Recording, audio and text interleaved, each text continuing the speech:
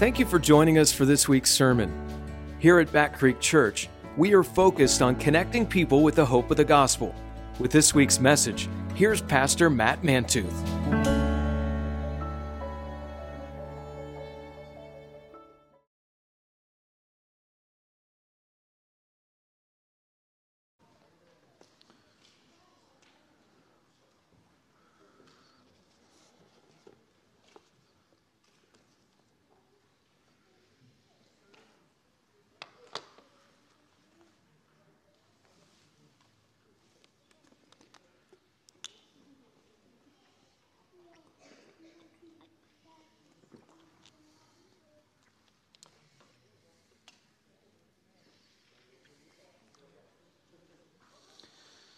This morning we are going to be looking at Numbers chapter 11.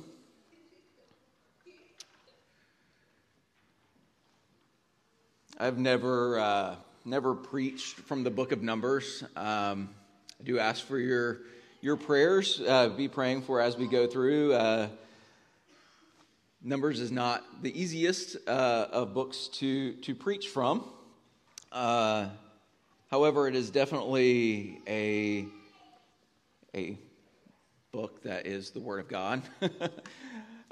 It is also a book that is very fitting as we are looking at this topic of suffering, and there have been I have seen a lot of people that are going through difficult times lately. And so this passage is something that I think is very fitting as God speaks to us as we are going through all of the many life challenges and the realization that the burdens of this life are too big. They are too heavy for us to bear, whether it be dealing with the death of a loved one or dealing with a newfound illness or the illness of a loved one, whether it be financial difficulties or emotional stresses. There are so many burdens that we face, and most often we tend to ask the questions like, why, God? Why would we have to go through such things? Why do good people have to go through such trials? Why, God? Or we tend to try to figure things out on our own and try to handle things and work through things and just try harder and press more and do more and be better. And we find that these are never really the answers, because the burdens, the weights, the heaviness of this life is simply too much for us to handle. And this morning, as we go through this passage, we are going to find that God has provided us many tools in dealing with the burdens of this life through the church and through fellow church members and through pastors and session members. And those are all wonderful tools that God uses, but then sometimes even that isn't enough. Sometimes we need that miracle or God's intervention in the moment in order to deal with it. This morning I'm going to recommend to you a couple of different books. One of them is Paul David Tripp, and his book is called Suffering. If you were a part of our community group on parenting, Paul David Tripp is the person that wrote the parenting book that we went through. But Paul David Tripp is a PCA pastor. He is a gospel-based counselor. And he is obviously an author. And so that is one book. The other is called Embodied Hope. This book is written by Dr. Kelly Kapic. Kelly Kapic is a professor of Bible at Covenant College. He was not one of my professors. I did go to Covenant, but he started actually the year after I graduated from there. But he is a well-respected theologian, and this book is definitely it's extremely practical. So I'm going to give a couple stories from each of these books that are from really written from practical experience in their own dealings with the sufferings of this life. Paul Tripp, he writes in his book about a day when his life was completely changed. He had been experiencing some symptoms that he decided, maybe I should go to the doctor. He's like, I'm not as young as I once was, and so maybe these things might mean something. And he wasn't really thinking very much of it, so he made this plan. Well, I'll go to the hospital on Sunday, and first we'll get up and we'll go to church. And he is a pastor, and so he goes and does church, and then he's like, we'll go eat as a family, and then after that go over to the hospital, which is across the street from the church. And so he goes to church and then out to eat with the family, and then he and his wife go over to the hospital, and they're like, it's not going to be a big deal, so we're going to check in and then watch some of the Philadelphia Eagles football game. And so they go about this, and then once he is being seen in the doctor, it quickly goes from him telling them his symptoms to there being 4 doctors from different departments trying to figure out what is going on, and then quickly admitting him into the hospital. And it went from just a little thing to he describes it as being some of the worst spasms of his whole body spasming that he's ever felt in his life. And it went from checking in to being a 10-day stay, and then discovering that, well, this isn't the end of your pain, but it's going to be the start. He learned that he was, as he went to the doctor, that he was in acute kidney failure, and he went from surgery after surgery after surgery over this 6-month time. He writes in his book, in dealing with this pain, physical suffering exposes the delusion of personal autonomy and self-sufficiency. If you and I had the kind of control that we fall into thinking we have, none of us would ever go through anything difficult. None of us would choose to be sick. None of us would choose to experience physical pain. None of us likes the prospect of being physically weak and disabled. None of us likes our lives being put on hold. Physical suffering does force you to face the reality that your life is in the hands of another. It reminds you that you are small and dependent, and that whatever little bits of power and control you have can be taken away in an instant. Independence is a delusion that is quickly exposed by suffering. Kelly Kapic, he writes a very similar story in his book, Embodied Hope. He begins by telling the story of a day that his life was completely changed. And he is at his house going about his daily business while his wife is gone, and she was going to some checkups. They had been doing some medical tests, and he got this eerie sense that something was wrong. And so he tried to call his wife, and she didn't answer the phone. And so he tried again, and she still didn't answer. And most of you have never been to Lookout Mountain, which is where Covenant College is, but it is a windy mountain road. It's not a tall mountain, but the roads are definitely these short, windy roads. It gets really foggy. You can't see anything, and it's scary. And so he gets this sense, my wife is probably wrecked on the side of the road coming up Lookout Mountain. And so he leaves and is like holding his breath as he goes around each curve, expecting to see his wife wrecked, or ambulances and fire trucks and all these things. And as he is going down and holding this breath, he passes his wife, and she just waves. And so he turns around and he goes back up the mountain to his home, and they sit down and they eat supper as a family. And then his kids go off and they go back and are doing their thing. And his wife sits down and says, we have to talk.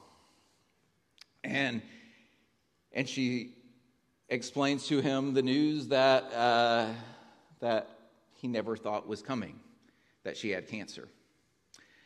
And that the reason that she was late was that she was trying to pull things together in order to be able to hold things together for her family and to be able to share this news.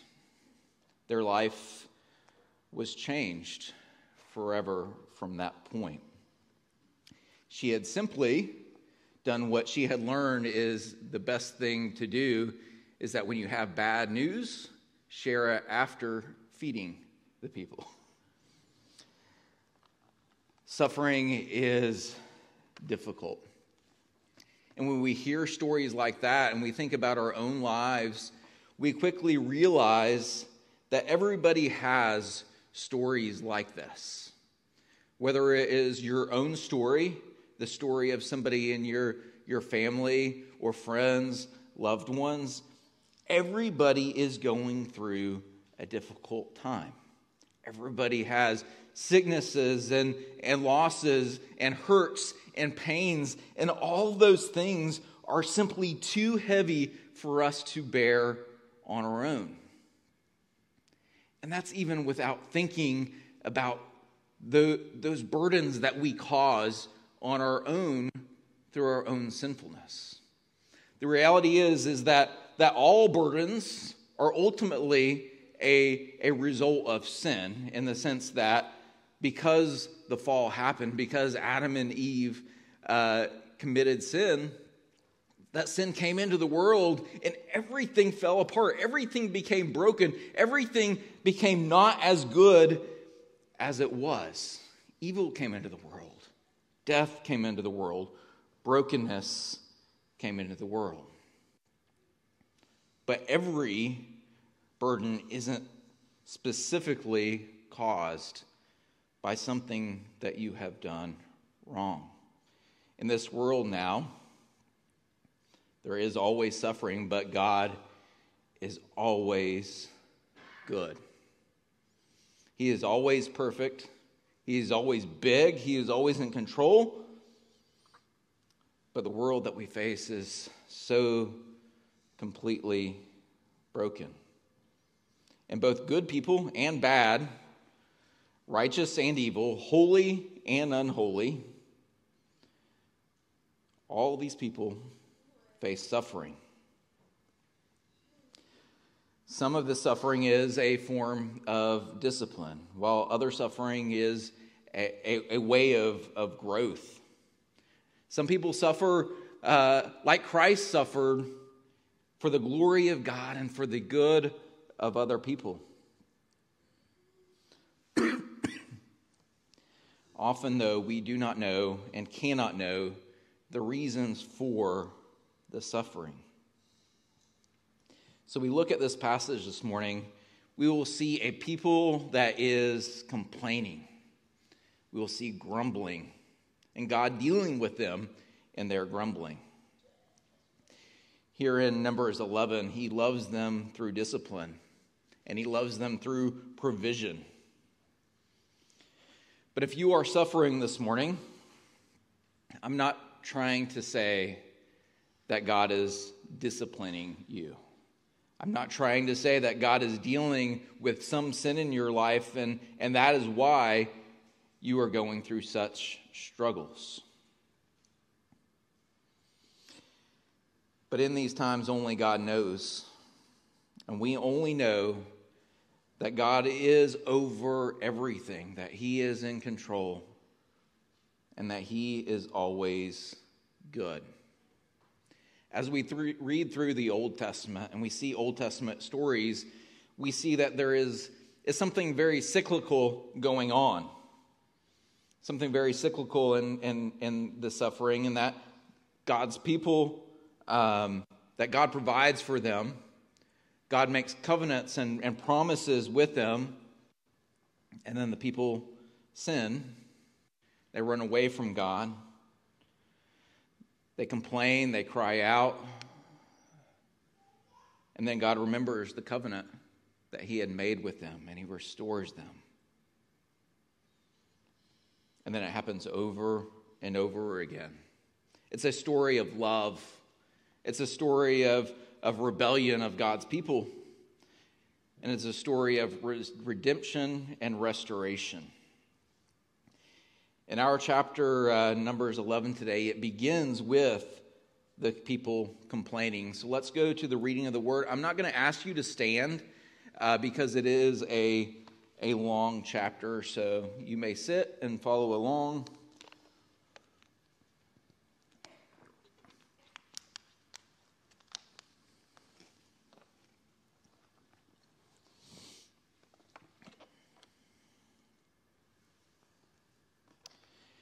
And the people complained in the hearing of the Lord about their misfortunes.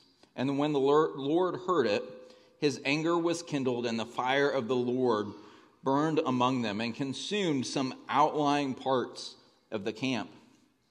Then the people cried out to Moses, and Moses prayed to the Lord, and the fire died down. So the name of the place was called Taberah, because the fire of the Lord burned among them.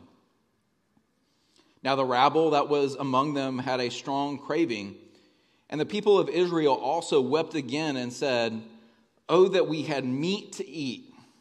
We remember the fish we ate in Egypt that cost nothing, the cucumbers, the melons, the leeks, the onions, and the garlic. But now our strength is dried up, and there is nothing at all but this manna to look at." Now the manna was like a coriander seed, and its appearance like that of bdellium. The people went about it and gathered it and ground it in handmills, or beat it in mortars and boiled it in pots and made cakes of it. And the taste of it was like the taste of cakes baked with oil.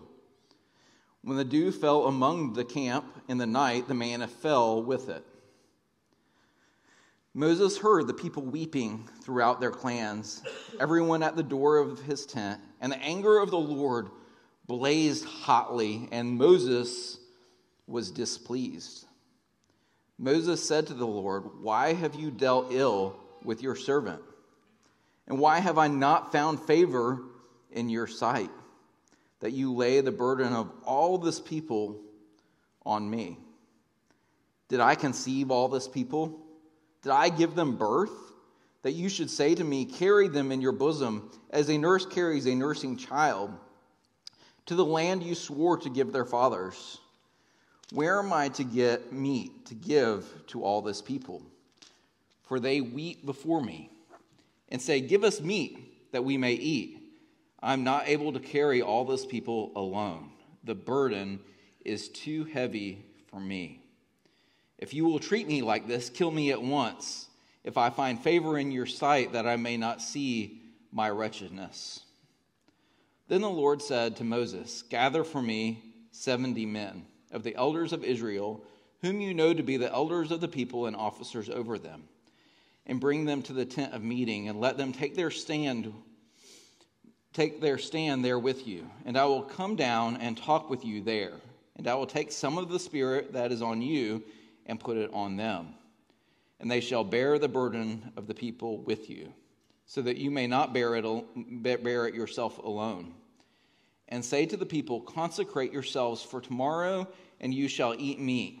For you have wept in the hearing of the Lord, saying, Who will give us meat to eat? for it was better for us in Egypt. Therefore the Lord will give you meat, and you shall eat. You shall not eat just 1 day or 2 days or 5 days or 10 days or 20 days, but a whole month, until it comes out at your nostrils and becomes loathsome to you, because you have rejected the Lord who is among you, and have wept before him, saying, why did we come out of Egypt? But Moses said, the people among whom I am number 600,000 and on foot, and you have said, I will give them meat, and they may eat a whole month. Shall flocks and herds be slaughtered for them, and be enough for them?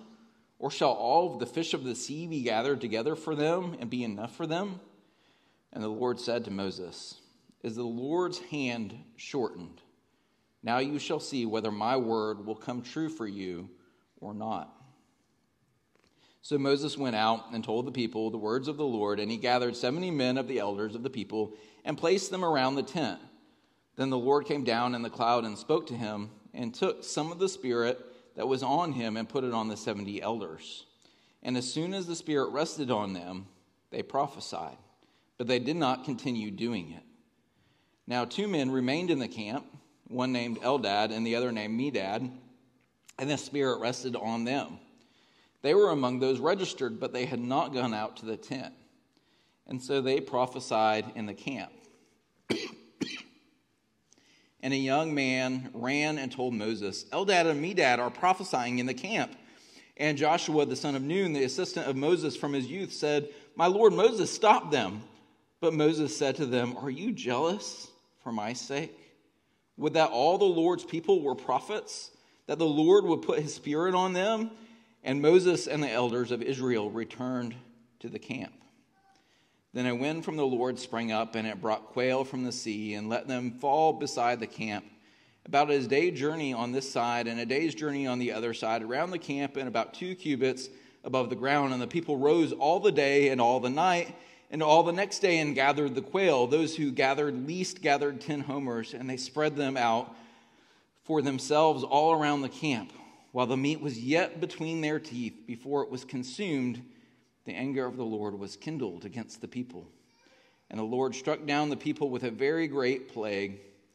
Therefore the name of the place was called Kibroth Hattaavah, because there they buried the people who had been craving. From Kibroth Hattaavah, the people journeyed to Hazeroth, and they remained at Hazeroth. Let us pray. Father, we thank you for your word.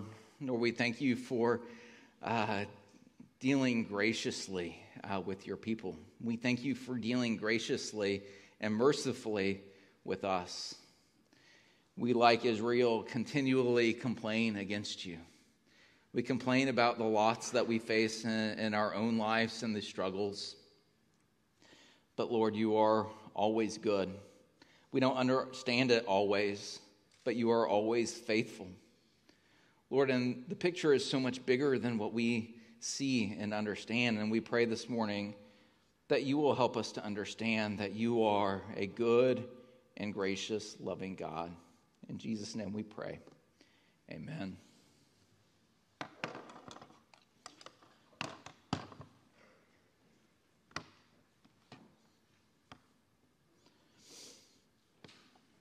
This morning, there are 5 short things that I would like you to see from this passage, all having to do with the burden being so heavy. First, I would like you to see that the burden is too heavy for the unbeliever. The burden is too heavy for the sinner to carry. If you are a believer, then you already know this to be true. As those of us who are believers, we have come to a place where we have given our lives to Christ, knowing that we cannot care for our own sins.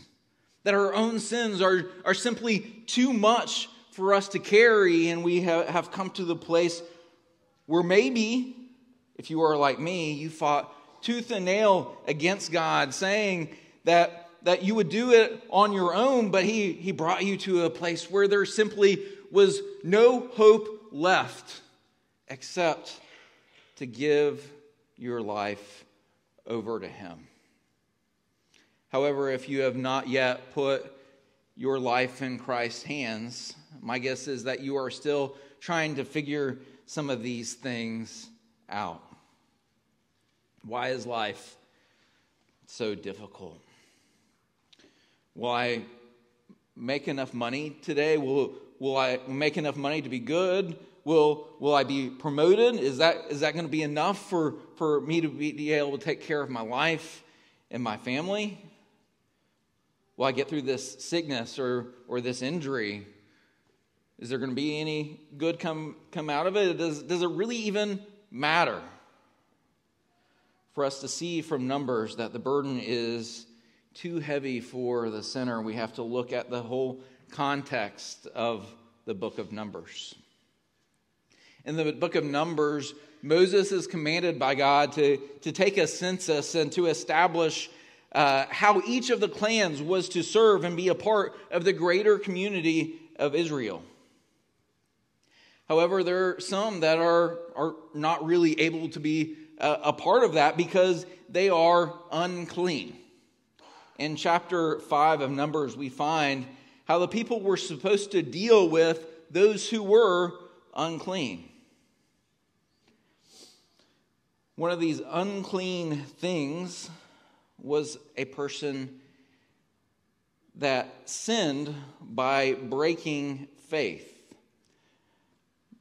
Verses 6 and 7 says, when a man or a woman commits any of the sins that people commit by breaking faith with the Lord, and that person realizes his guilt, he shall confess his sin that he has committed, and he shall make full restitution for his wrong, adding a fifth to it and giving it to him to whom he did the wrong. The kind of sin being referred to here is a sin against another person within the community. It's often a damage to property or a stealing of property and the breaking of relationship with that person and the community. And it is something that causes the sinner to be overwhelmed with a sense of guilt. You see, often this sin of the breaking faith, it wasn't the kind of thing that they were intentionally going about sinfulness with. It is kind of a sin of desperation. They're trying to figure out how to make ends meet or take care of their family, and they don't have enough. And so they see somebody else that has what they need, and they take it to be able to provide for their family. But then the guilt begins to eat at them. And they don't know how to deal with it. The burden is too heavy. It's too weighty. And so we see here in Numbers 5 that the Lord makes a way for restitution. A way that this sinner may not be outcast, but may be able to stay a part of this community. This morning, if you are an unbeliever or you are a believer, but you are stuck in some sort of sin that you simply cannot shake, you may feel this weightiness of your burden. You may understand that this guilt is simply eating you. There is a way out. The book of Numbers is part of the Torah or the law of the Old Testament. And this gives a pathway towards restitution, and this pathway is good. Confess your sin to the one you have committed the sin. Make restitution and make things right how you are able. Often paying even more than you have caused the damage. As difficult as this is, it still only makes restitution with that person that you have broken the faith with. It only heals that one relationship. It doesn't take care of all of your sins and all of your brokenness. And the reality is that all of us have more than one sin. We all have more than one brokenness. R.C. Sproul writes in his book, Surprised by Suffering, to suffer without Christ is to risk being totally and completely crushed. Our God, through his great mercy, saw fit to make a way for restitution here in the Old Testament, but then ultimately he makes even bigger restitution, a way that we can have forgiveness for all of our sins through the blood of Jesus Christ. But this morning I want you to see that the burdens of this life are not only too heavy for the non-believer, but they are also too heavy for those of us who are Christians. By this, I don't mean to say that God isn't able to handle it, but rather that we are unable to handle it without God. Look at Numbers 11, verse 1.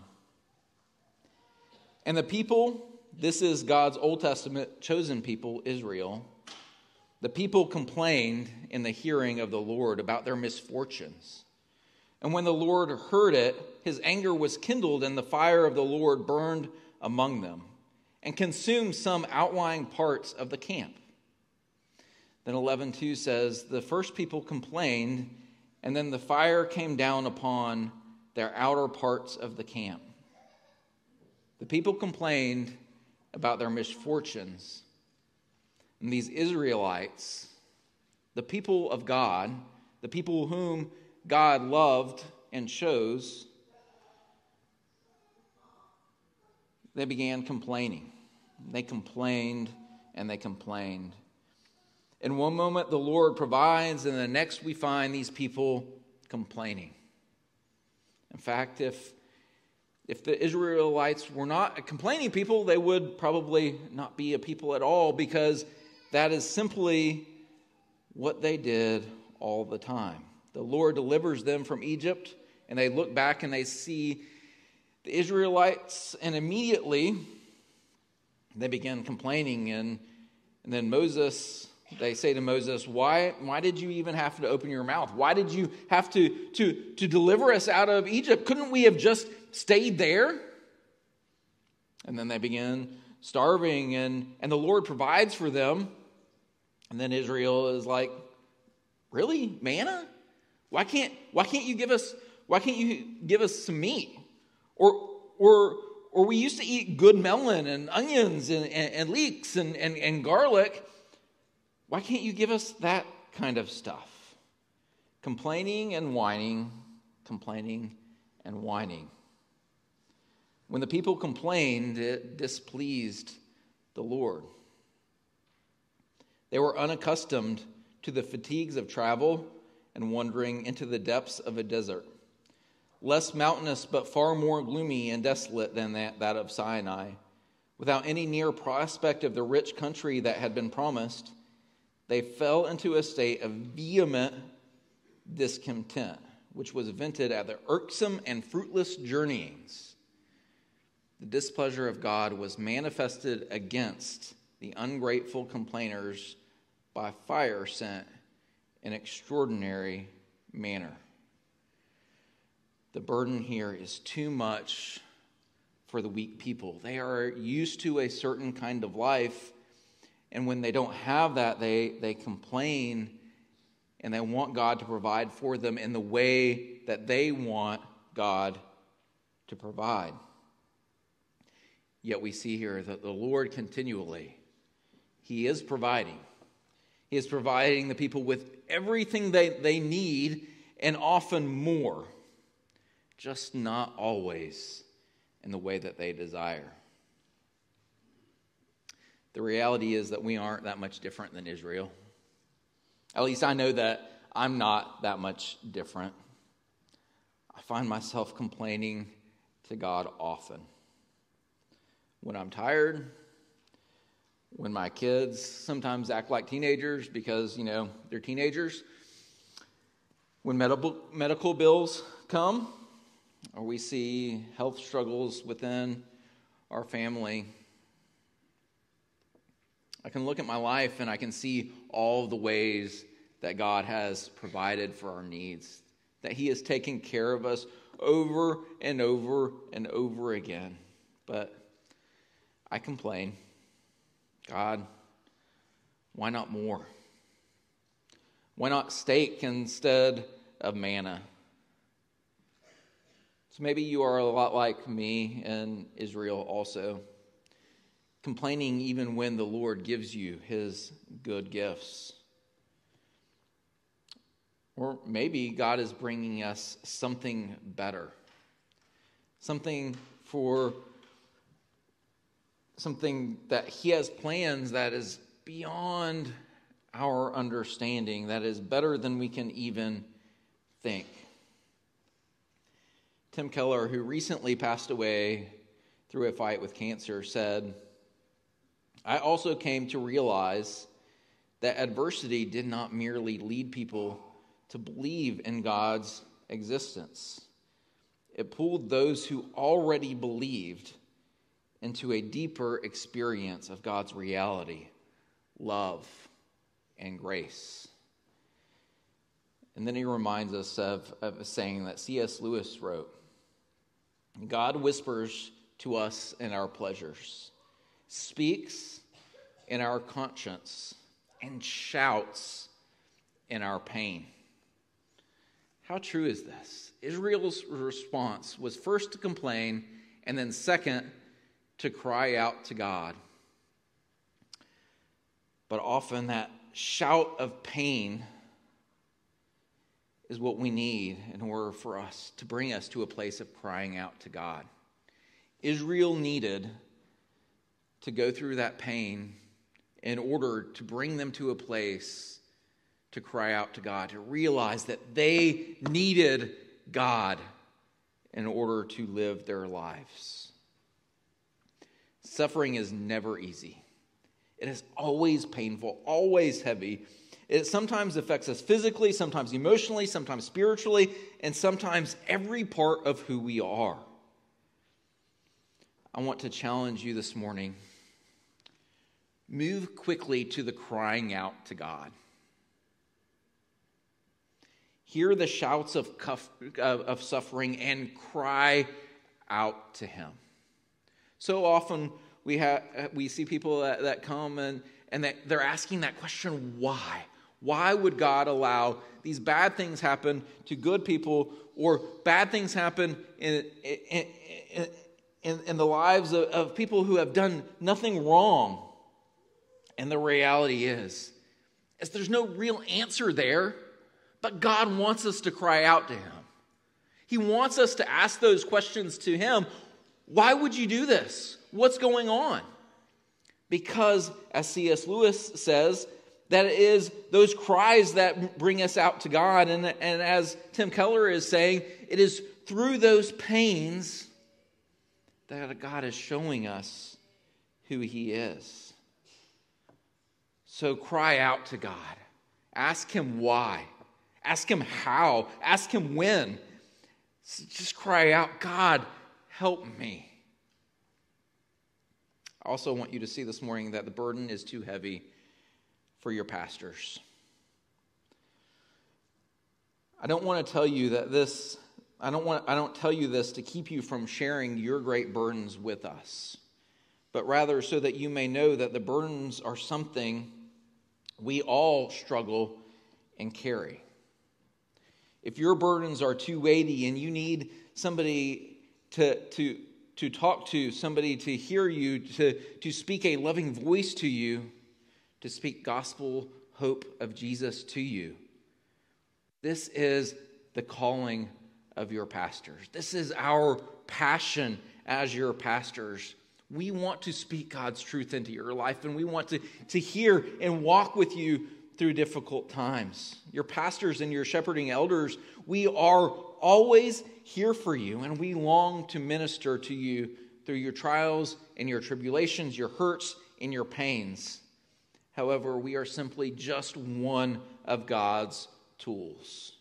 We are one of those ways that God has given in order to help you lay your burdens down to Him. And as we hear you, it is never our goal to simply speak good advice to you. It is never our goal to tell you what to do or how you should do it, but it is always our goal to speak the living words of Jesus Christ to you, the gospel hope.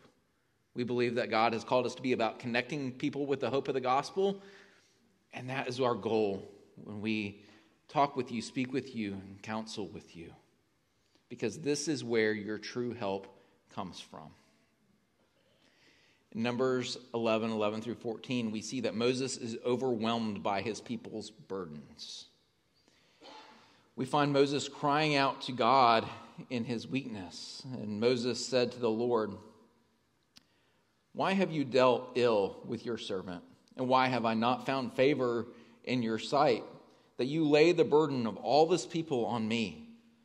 Did I conceive all this people? Did I give them birth? And you should say to me, carry them in your bosom, as a nurse carries a nursing child, to the land that you swore to give their fathers. Where am I to get meat to give all this people? For they weep before me and say, give us meat that we may eat. I'm not able to carry all this people alone. The burden is too heavy for me. I'm not able to carry this burden alone. The burden is too heavy for me." One commentary says that it would be easy for us to understand Moses' state of mind. He is in the state of mind agonized and almost overwhelmed by a sense of undivided responsibilities of his office. He has so many in his care, and they are dissatisfied, tired of the same old things, and they are grumbling. Moses knows his responsibility, and his responsibility is to lead the people to the promised land, lead these people to Jesus, or lead these people to God, but at the same time, he is growing tired. It's not that he doesn't love the people. It's not that he wants to give up. It's rather that he simply knows what they are going through. He kind of feels the same way that they do, but knows that he's supposed to lead them to put their trust in God. And so he complains and he cries out to God for help. And here we see again that the Lord, in his great mercy, he provides. He makes a way for Moses to be taken care of. The need is great, so the Lord provides him with a group of 70 men to assist in governing the people. Here at Back Creek Church, your pastors and ministry staff, we are thoroughly equipped to love you. We are thoroughly equipped to counsel you and walk with you through life's challenges, which are caused by natural or spiritual things. However, at the end of the day, we are people and we are sinners and we are broken and we are hurting and we are a broken mess as well. But we are called to walk with you through your messes. But the Lord provides for us as he did for Israel. And here at Back Creek, he provides for us through the session and also through the diaconate, who is called to assist the session with mercy ministry things. But the reality is that the burden is too heavy for the leaders of your church also, for your session and for your diaconate. In verses 16 through 18, we see that the Lord commanded Moses to gather 70 elders, and some were those that were already elders, and others were new elders, and he gave them the same spirit which was on Moses. In other words, by the power of his spirit, he enabled them and gifted them with the qualities and the tools and the blessings to be able to come alongside of Moses and participate in the ministry and lead the people as Moses did. And I am so thankful today that the Lord has provided elders and deacons at Back Creek Church to partner with us in ministry, to help carry the burdens of the church, to go with us through the struggles. Today, the Lord provides this with our elders and our deacons to assist. The pastor and the elders are called to govern and shepherd together, while the deacons are called to assist in ministry through mercy ministry and buildings and financial needs. And the Lord gives to the pastor helpers just as he gave Moses helpers to help carry the burdens of Israel, and these elders and deacons help us help carry the burdens through the church, but only through the power of the Holy Spirit. And they are not called to be perfect, but they are called to lead, govern, shepherd in exactly the same ways in which God has entrusted them. However, the burdens of life are even too much for the pastors and the shepherds together. So I finally want you to see this morning that the burdens are not too heavy for Jesus. In verses 26 through 30, we read, "Now 2 men remained in the camp, one named Eldad and the other named Medad, and the Spirit rested on them. They were among those registered, but they had not gone out to the tent. And so they prophesied in the camp, and a young man ran and told Moses, 'Eldad and Medad are prophesying in the camp.' And Joshua the son of Nun, the assistant of Moses from his youth, said, 'My lord Moses, stop them.' But Moses said to him, 'Are you jealous for my sake? What that all the Lord's people were prophets, that the Lord would put his Spirit on them.' And Moses and the elders of Israel returned to the camp." Here we see something that wasn't really planned by Moses or the people.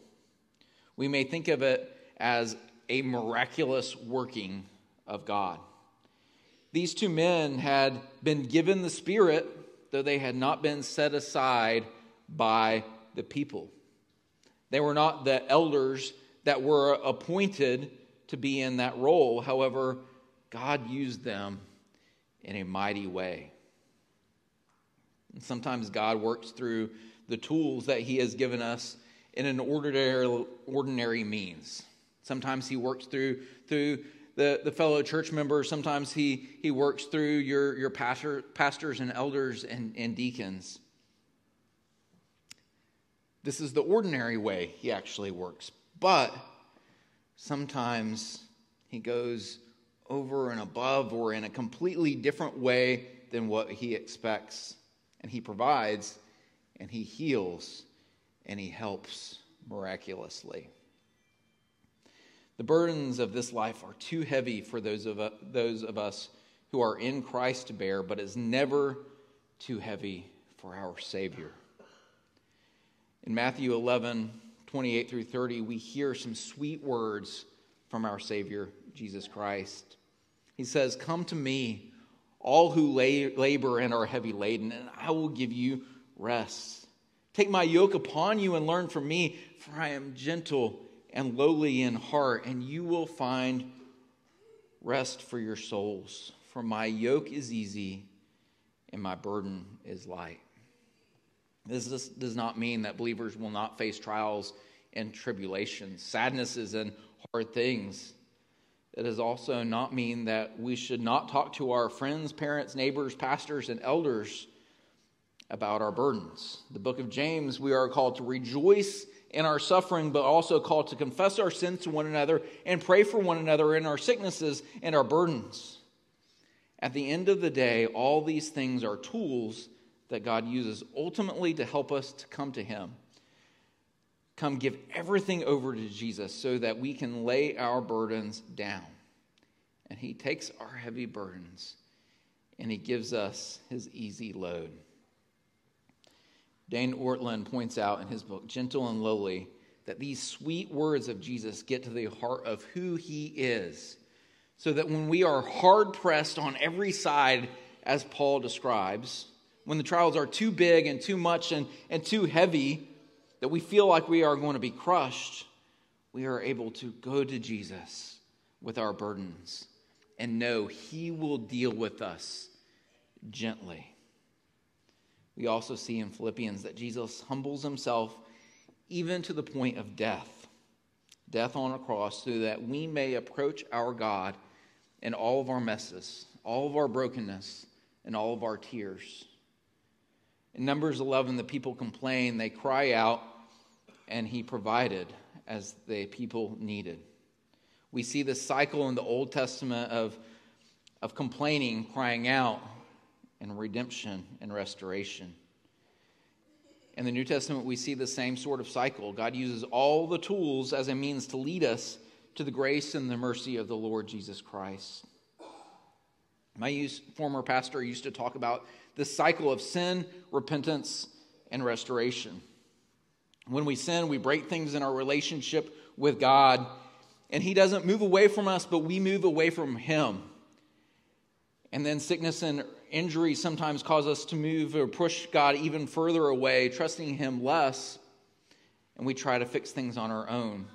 But God desires us to quickly come to him, to repent, and he will quickly accept us and bring us back to him. He will quickly forgive us and restore us.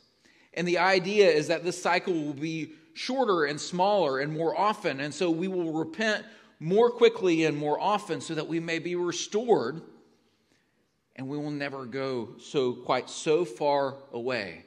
But the longer we wait, the longer we try to figure things out on our own, the further away that we grow from Jesus. And then sometimes we have to hit rock bottom in order that God will bring us back. God always remembers the covenants that he made for us. He always is quick to forgive and quick to restore. But often we take a really long time to give to him our trust.